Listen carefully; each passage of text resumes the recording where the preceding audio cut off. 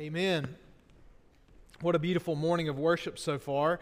If you have your Bibles, open up to 1 John chapter 3. 1 John chapter 3, we're going to be in verses 4 through 10 this morning. 1 John chapter 3, verses 4 through 10. As you're opening up there, let me just say, during COVID, in order to meet social distancing requirements and everything else, we started seating the choir upstairs, sort of surround sound version of the choir up there. And it sounds so good, and we've enjoyed it so much, they're up there a lot, so it's rare that we get to see them back here. Now, I kind of like y'all, some of y'all up there.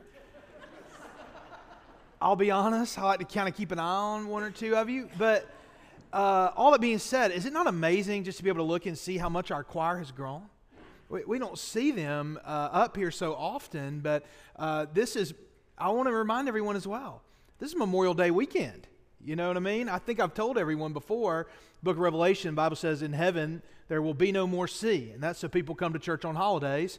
They don't have a beach or a lake or anything like that to go to. And so no, they're here and you're here on Memorial Day weekend. So thank you for that commitment, and what a beautiful thing it is. And Nathan, let me just commend you and the great work you've done in helping our choir grow and leading our choir so wonderfully well. 1 John chapter 3, verses 4 through 10. If you have your Bibles open there, I want you to go and stand with me out of reverence for the reading of the words of our God. John writes under the inspiration of the Holy Spirit in such a way that as the words on this page are being read, God Himself is speaking to us. Beginning verse 4, everyone who makes a practice of sinning also practices lawlessness. Sin is lawlessness. And you know that He appeared in order to take away sins, and in Him there is no sin. No one who abides in Him keeps on sinning. No one who keeps on sinning has either seen Him or known Him. Little children, let no one deceive you. Whoever practices righteousness is righteous, as He is righteous. And whoever makes a practice of sinning is of the devil, for the devil has been sinning from the beginning. The reason the Son of God appeared was to destroy the works of the devil. No one born of God makes a practice of sinning, for God's seed abides in him, and he cannot keep on sinning because he has been born of God. By this it is evident who are the children of God and who are the children of the devil. Whoever does not practice righteousness is not of God, nor is the one who does not love his brother. Let's pray together. Oh God, would you open our eyes today to hear your word, to see your word, to see the truth of the gospel. And oh God, I pray our hearts would be changed by your word. It's in Jesus' name we pray. Amen. You may be seated. My 8th grade year, when I was an 8th grader at Boaz Middle School, I had a teacher there who taught English, and I think she was a little frustrated with me that year, understandably so, okay? And I was struggling to meet all my reading goals, do all the things I wanted to do. I was just kind of having a hard time figuring out what I wanted to read and all this different kind of thing. And though I don't think I was ever her favorite student, and I don't even remember her name at this point. She was only at our school for just a year or two.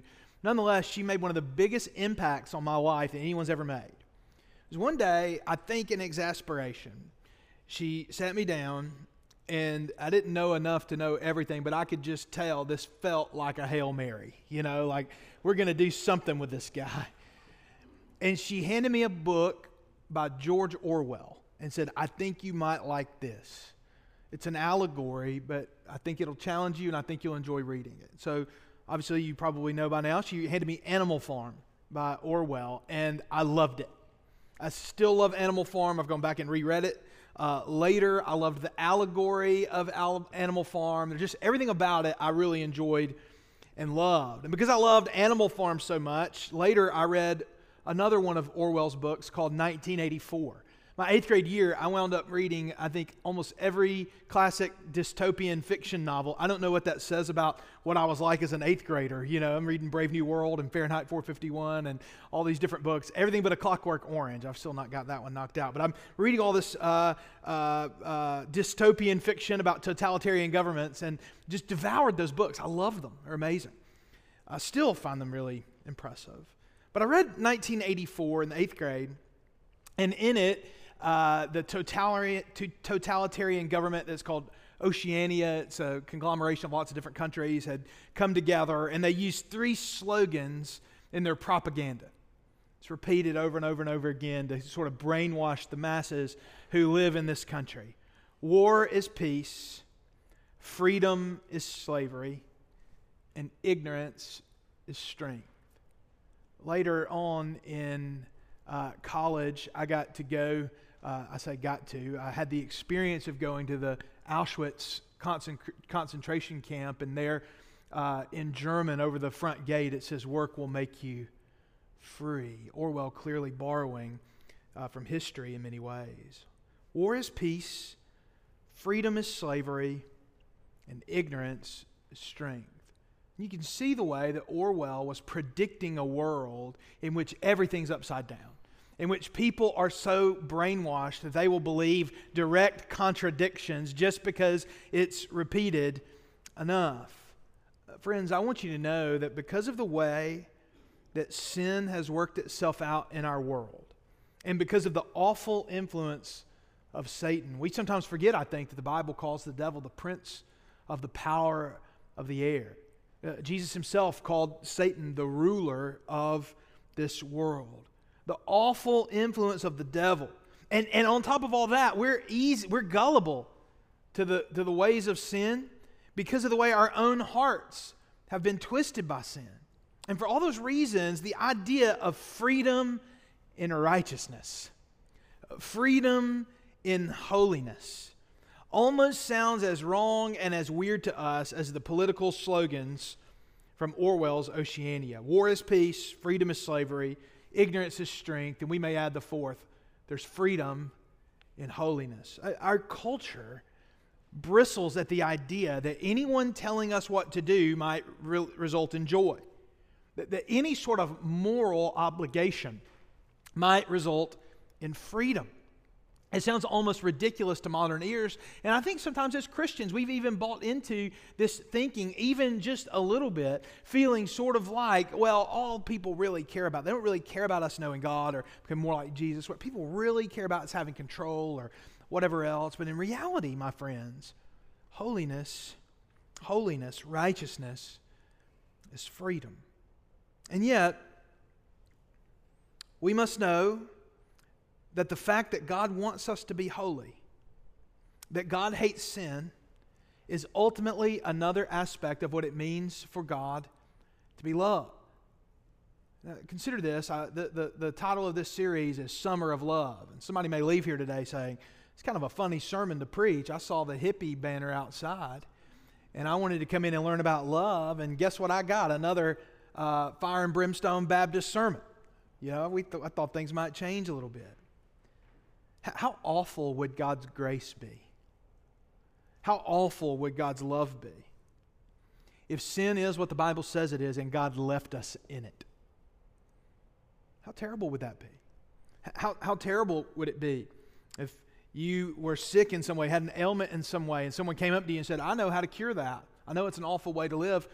You should be so thankful there's a cure for that. And your face brightens up, you get so excited, and they say, well, good meeting you. I hope you find it too, you know. No, what a terrible person that would be. To not give you the help you needed. Well, how terrible would God be? How ungracious would God be? How terrible would His grace be if He offered us the remedy for sin but left us in sin? You cannot preach a sermon series on love. You can't write a book on love like John has done here and on God's love without writing about sin. In fact, I would say there's nothing more unloving than pretending like sin is no big deal. Our righteousness is through Christ and Christ alone. And this morning, I want you to see how to find the freedom that comes through righteousness that's found in Christ and Christ alone. How do we find the freedom that comes through righteousness in Jesus? That is, this morning I want to show you 3 truths on the reality of sin and the freedom that we can find in the righteousness that comes through Christ. The 3 truths on sin and righteousness this morning. Here's the first. I hope you'll find freedom in clarity on sin. Find freedom in clarity on sin. Now, John has just got done waxing eloquent, exalting in the love of God. See what kind of love the Father has given to us that we should be called children of God, and so we are. Chapter 3, verse 1. He talks about the hope that we have when He appears. But then he reminds us in verse 3, everyone who thus hopes in Him, everyone who's put their hope in Jesus purifies himself as He is pure. And now he shows us the sort of negative film of that picture he's just presented to us, helping us see how serious sin is. Notice what he says. Everyone who makes a practice of sinning also practices lawlessness. Sin is lawlessness. The very notion of sin as a category is foolishness to our society. The very idea that there might be something called sin, or that we might do something called sin, that we might displease God, even if there is a God, they might say, in any way seems like foolishness to our world. But brothers and sisters, the Bible could not be more clear about sin.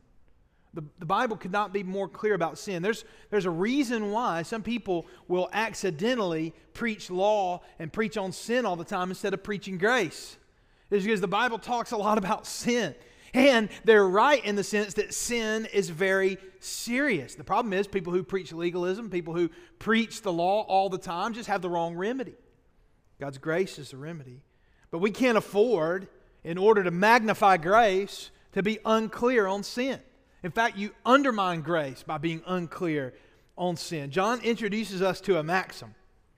Everyone who makes a practice of sinning also practices lawlessness. Sin is lawlessness. In this context, what John means when he talks about lawlessness is a blatant disregard for God and His moral commands.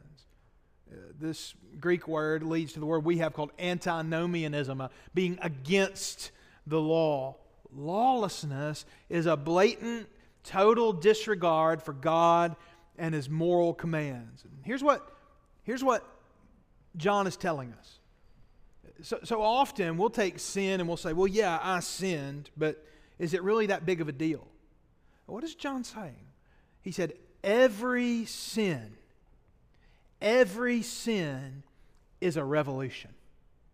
Every sin is a coup d'etat against the King of the universe.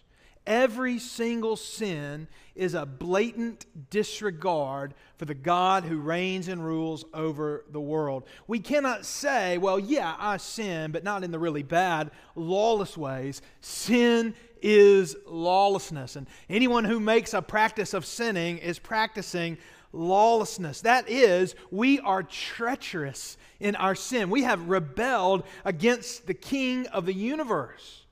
Sin is in itself a blatant disregard for God and His moral commands. Any sin we commit is a conspiracy against the King. We cannot, as Christians, downplay the reality of sin. The reality of sin. I think the world we live in has lost the stomach for what it means to live in a sinful world. We want a world where we enjoy the benefits of righteousness without going through the challenge of trying to deal with sin at any level. The hardness of what it means to live in a fallen world. You see, we can try to explain sin away. We can try to shroud it in therapeutic language. We can pretend like it's no big deal or whatever else. But the reality is we have to confront what is true. An embrace of sin is a rejection of God. This is why the Bible says that all righteousness must come by faith, and ultimately teaches that all sin is rooted in pride, because to embrace sin is to let go of our Creator, is to turn our back on God. In fact, not only can we not downplay the reality of sin, but we also can't downplay God's opinion of sin.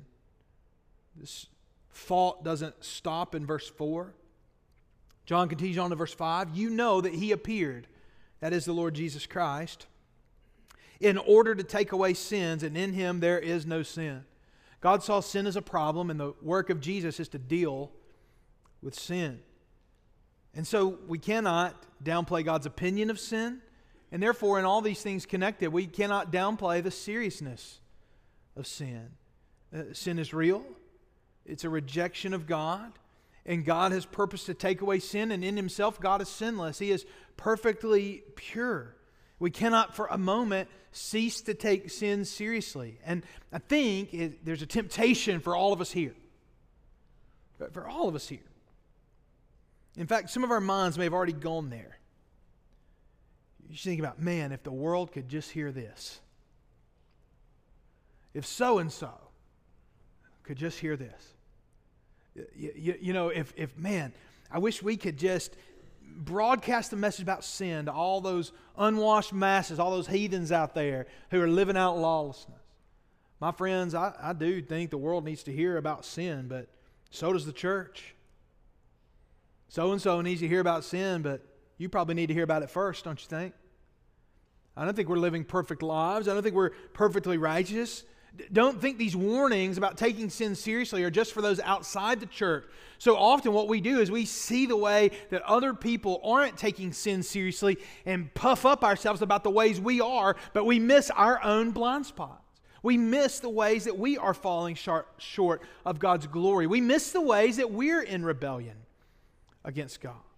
There's a freedom, my friends, though, in knowing what is right and what is wrong and thinking and believing accordingly. There's a freedom in knowing God's expectations are clear. There's a freedom in knowing what we should and should not do. There's a freedom in knowing that righteousness is extolled by God and that God is against sin. There's a freedom in clarity on sin, and we cannot cease to be clear when it comes to sin. Second of all, not only do we find freedom and clarity on sin, second of all, we find freedom in fighting sin. I want to challenge you to find freedom in fighting sin. Now, I want you to notice something here, verses 6 through 8. And in fact, I want to really focus for a moment on verse 6 because it's going to help us understand the rest of the passage. No one who abides in Him, as those who are living and finding their hope and faith in Jesus Christ, no one who's genuinely a Christian, no one who abides in Him keeps on sinning. No one who keeps on sinning has either seen Him or known Him. I spent my freshman year of college at Snead State Community College, my hometown in Boaz, and we would eat lunch in the cafeteria often. The Snead cafeteria is legendary in Boaz. It's where you go to eat lunch after church on Sunday. It's delicious. It's a great place. So you can eat lunch then as a student. I don't know how much it is now. I bet I know somebody that knows, but I don't know how much it is now. But yeah, I think you could eat lunch in the Snead cafeteria for less than $5 when I was a student there. And so, man, we would tear the Snead cafeteria up. So one day, me and my friends are sitting in the cafeteria at Snead, and we're eating lunch, and a guy comes in and starts sort of sitting at different tables. He's clearly on a mission. And it turns out he was a Christian perfectionist. He believed that you could live without sin, that Christians not only could become sinless, but should be sinless. So you'd read a verse like this or a passage like this and say, what this means then is if you are sinning, if you have sinned, that means you're not a Christian. So he was coming up to all the different tables, and he would just sit down, and it was a really winsome sort of evangelism he was doing. He would just say, when was the last time you sinned? And then, of course, your answer is, right now. When was the last time you sinned? And you'd say, I don't know, man. I mean, pretty frequently, I think. He would say, well, that means you're not a Christian. He would try to convince you you're not a Christian. He would try to press in on you that you're not a believer. He would try to force you to think through these things. He would abuse a text like this. Now, Christians must fight sin, but I don't want anyone in this room to leave here for a moment thinking that these verses teach what we might call a sort of sinless Christian perfectionism. Now, if you've got the opportunity or the possibility to stop sinning, let me suggest you take the opportunity. Okay? I'm not saying we don't try to stop sinning. I don't mean that. But John has clearly already said in his own book, anyone who says he is without sin is a liar. John has already said something to the effect of, and if we do sin, we have an advocate, Jesus Christ the righteous. John has already made clear Christians will sin. What is he talking about here then? I love the way the ESV translates this because it helps make it so clear. People who make a practice of sinning. And he goes on to say people who keep on sinning. People who make a practice of sinning, who keep on sinning, are showing that they do not abide in Christ and that Christ does not abide in them. Because, why? Because they would need to deny God to keep sinning in that way. That is, if you are deliberately, without any remorse, continuing on in sin despite knowing it's sin, I would encourage you to come by and talk to me, and let's talk about whether or not you truly know Jesus. Now, it could be that a sermon like this is what you need to hear. To be reminded of that, it may lead you to repentance. It may help you in God's grace. So don't mishear me here. But I want you to know that as we fight sin, we have to recognize, and some of you have very tender consciences, and some of you struggle with feeling assurance. And as we go through 1 John, we'll try to lead into assurance. But I don't want you, if you stub your toe this afternoon and say something you shouldn't say, to automatically assume that means you're not a Christian.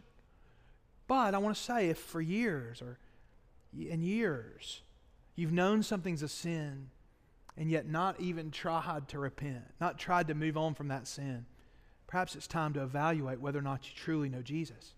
Because Christians fight sin. Christians don't just give in. Christians fight sin. I had a pastor before, and I would say, man, I'm really struggling with this sin. And he would say, well, what are you doing about it? And I would say, well, not really a lot right now. I don't know what to do. And he said, well, you're not struggling with it. You're just giving into it. Struggle implies a fight. So I commend you in the work of struggling with sin, fighting against sin. John gives us all kinds of reasons in verses 6 through 8 why we ought to fight sin. No one who abides in him keeps on sinning. That is, fight sin because of whose you are. You belong to Jesus. Jesus hates sin. He came to do away with sin, to deliver you from sin. You belong to Christ. You're in the family of God. Stop the sin. Repent. Change. Turn away. Fight sin because of what you have seen and who you know. No one keeps on sinning, John tells us, who has either seen him or known him. If you've seen Jesus and seen the beauty of the gospel and seen how beautiful the gospel is in this picture of the Lord's Supper, and you've tasted of these things, you've seen them, and you know God, why would you continue in sin when you know that Jesus offers what is better? Fight sin for the sake of the truth. Little children, John says, let no one deceive you. That is, don't listen to the voices that want to tell you that sin doesn't matter, that sin's not a big deal. There are so many false narratives of sin and holiness that are out there that are ready to lure us away. But instead, we need to focus on the true gospel and the true word. We need to fight sin because of the truth. We need to fight sin because Jesus Christ is righteous. Whoever practices righteousness is righteous as he is righteous. As God himself said in the Old Testament, as he's saying here, be ye holy as I am holy. How do you ever expect to grow in righteousness without fighting sin? Fight sin because of the devil's example. The devil has been sinning from the beginning, John tells us. Don't for a moment forget that sin is devilish.